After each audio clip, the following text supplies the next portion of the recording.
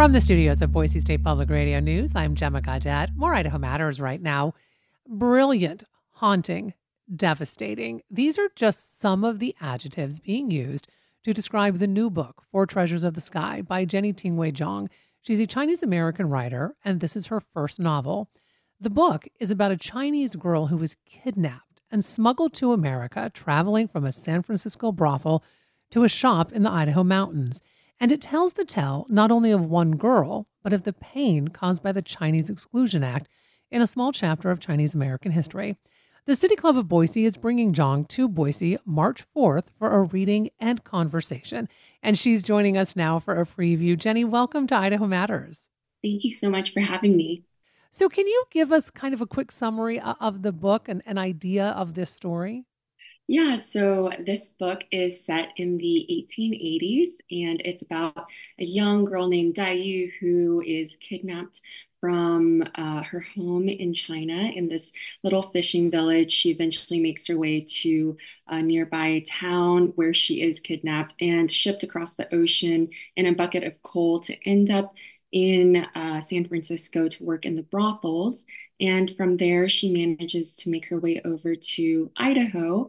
And while all of this is happening, the Chinese Exclusion Act is in full swing. And not only is she having to contend with, issues of survival, being a young girl in a very male-dominated environment, but she's also having to contend with this question of, how do I survive as a Chinese person? And what is the right thing to do when all I want to do is go back to China, but all of these atrocities are happening to Chinese people where I currently am. Well, why did you decide to pick the 1880s American West for the backdrop of this story? Yeah, that's a great question. I certainly am not a historical fiction writer by trade.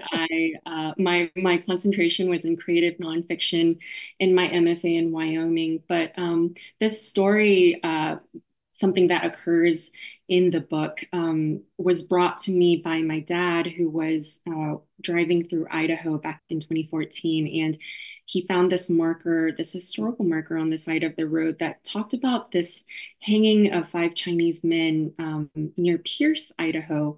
And he thought it was so interesting that five Chinese men just were in Idaho in the 1880s, because to his knowledge, Chinese people were in San Francisco and New York City and LA, but Idaho felt like a very strange place. And so he told me about this story. He asked me if I could, write him the story of what happened. And so when I was in the last semester of my MFA program, we were doing a novel writing workshop, and I truly had nothing in my head to write about that would justify the length of a novel. And this was the story that I thought about. So me setting it in the 1880s is kind of a product of it really happening in the 1880s, and me feeling like it was an urgent story to explore. Well, so let's talk a little bit about maybe some of that urgency, in particular, I think, around the Chinese Exclusion Act, where so many people still don't know much about it. And can you talk a little bit about it and how it works into the novel? Yeah, so the Chinese Exclusion Act was sort of the first law or legislation of its kind to be passed, where basically it restricted immigration into the United States. And in this case, it was against Chinese workers, due to a fear at the time that, Chinese people were going to come over and take all of the labor because they were willing to work for less than their white counterparts. So this happened in 1882, and under its passage, Chinese people just weren't able to come to America. So it's interesting because, as you mentioned, not many people know about this, but again, it was the first significant law restricting immigration into the US. So I remember, when I took a Asian American Studies history course in the final semester of my undergrad, that was when I learned about this law. And I thought about all of the mandatory American history classes I had taken up to that point and how I had never even heard a mention of this law, however significant it is in my time in all of those classes. And even Mm. now, when I hear from readers, they say, oh my gosh, I can't believe I didn't know about this. It's atrocious that we haven't learned about this. It's just so interesting to me that such a huge thing could be forgotten in this way. So I want to talk a little bit about Idaho in this whole story because this is where your main character ends up. Why did you pick Idaho? But also, where in Idaho is she? And I'm curious about maybe the culture shock of a young Chinese girl landing in Idaho of all places in the 1880s. hmm I picked Idaho because the this story of the hanging, the five Chinese being hanged, it Mm-hmm. happened really in Pierce, Idaho. So I always knew this is where the story has to end up, and we have to contend with this event and figure out what the story was behind it. And this question of, a young Chinese girl kind of landing in Idaho was really interesting to me. And the first thing I realized was that I don't think she can realistically survive as a young Chinese girl in Idaho. And that's why she pretends to be a young man named Jacob Lee Mm. during her time in Idaho. And this is kind of where the novel also goes into questions of identity and masking and the faces that we have to put on in order to survive our various surroundings. But for her time in Idaho, I really, I really drew upon my own time in Wyoming and Laramie. And I know that Wyoming and Idaho are not the same place, but for someone who has spent most of her life in a city in Austin, Texas, coming to Wyoming and seeing this landscape, these mountains, the wind, kind of this unforgivability of environment was really crucial for me to imagine what my main character, Dayu, what her experience might be like in a place that is similarly mountainous and, this Mm-hmm. kind of Wild West ethos. So yeah. Well, and so, but also, I know you did a lot of research for this book, but also, I would think that setting it in Idaho was necessary as well because of the Chinese Exclusion Act and the Chinese American history that we have in Idaho. That again, people may not know about. So, how important was it then to marry these two things together in the novel?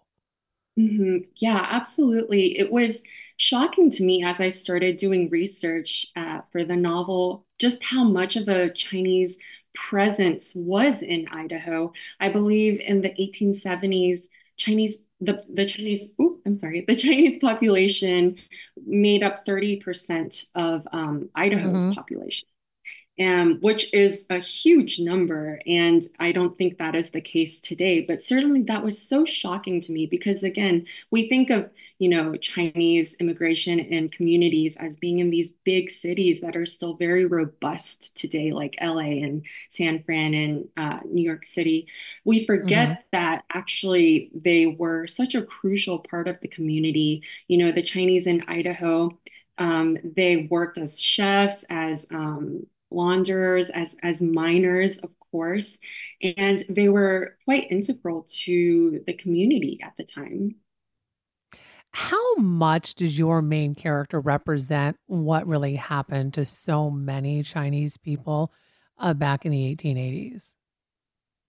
I, as you mentioned, I did do a lot of research for this book, and in doing that research, I read a lot about the experiences of Chinese immigrants in the West in Idaho during that time. I funneled as much of that into the book as I could.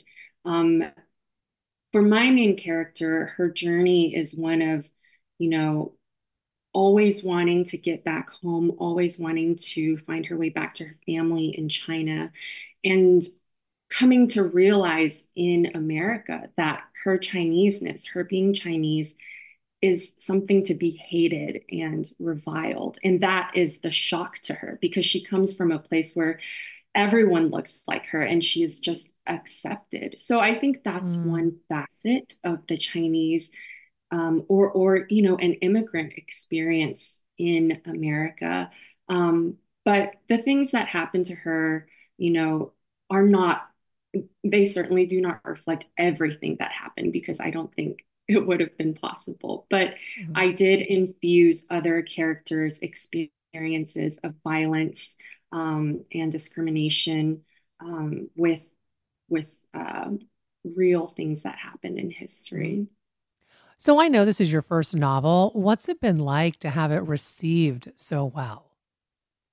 Oh my gosh. Well, I was honestly shocked because, as anyone who has ever experienced imposter syndrome knows, you just expect the worst and you think you've done the worst job ever. So it's been incredibly gratifying and humbling to hear the feedback from the readers, and it's been. I think the most rewarding part has just been hearing that the novel has connected with people in some way. I became a writer, or I have been a writer for most of my life because I wanted to connect with people because it was hard for me to verbalize the things that I felt and the things that I um, wanted to say. But through words and writing, it has always been easy for me. And so to hear that feedback of, hey, this touched me in some way, or hey, this made me think about something I didn't before, has been truly the best. Well, it has been a lovely conversation. Thank you so much for taking time to talk with us today. Thank you so much. Thanks so much for listening to Idaho Matters. Boise State Public Radio and Idaho Matters are members of the NPR network. It's an independent coalition of public media podcasters. You can find more shows in the network wherever you get your podcasts. I'm Gemma Gaudette. We'll see you tomorrow. Black perspectives haven't always been centered in the telling of America's story. Now, we're taking center stage. Introducing NPR's Black Stories, Black Truths, a collection of Black-led stories from NPR's podcasts. Search NPR Black Stories, Black Truths wherever you get your podcasts.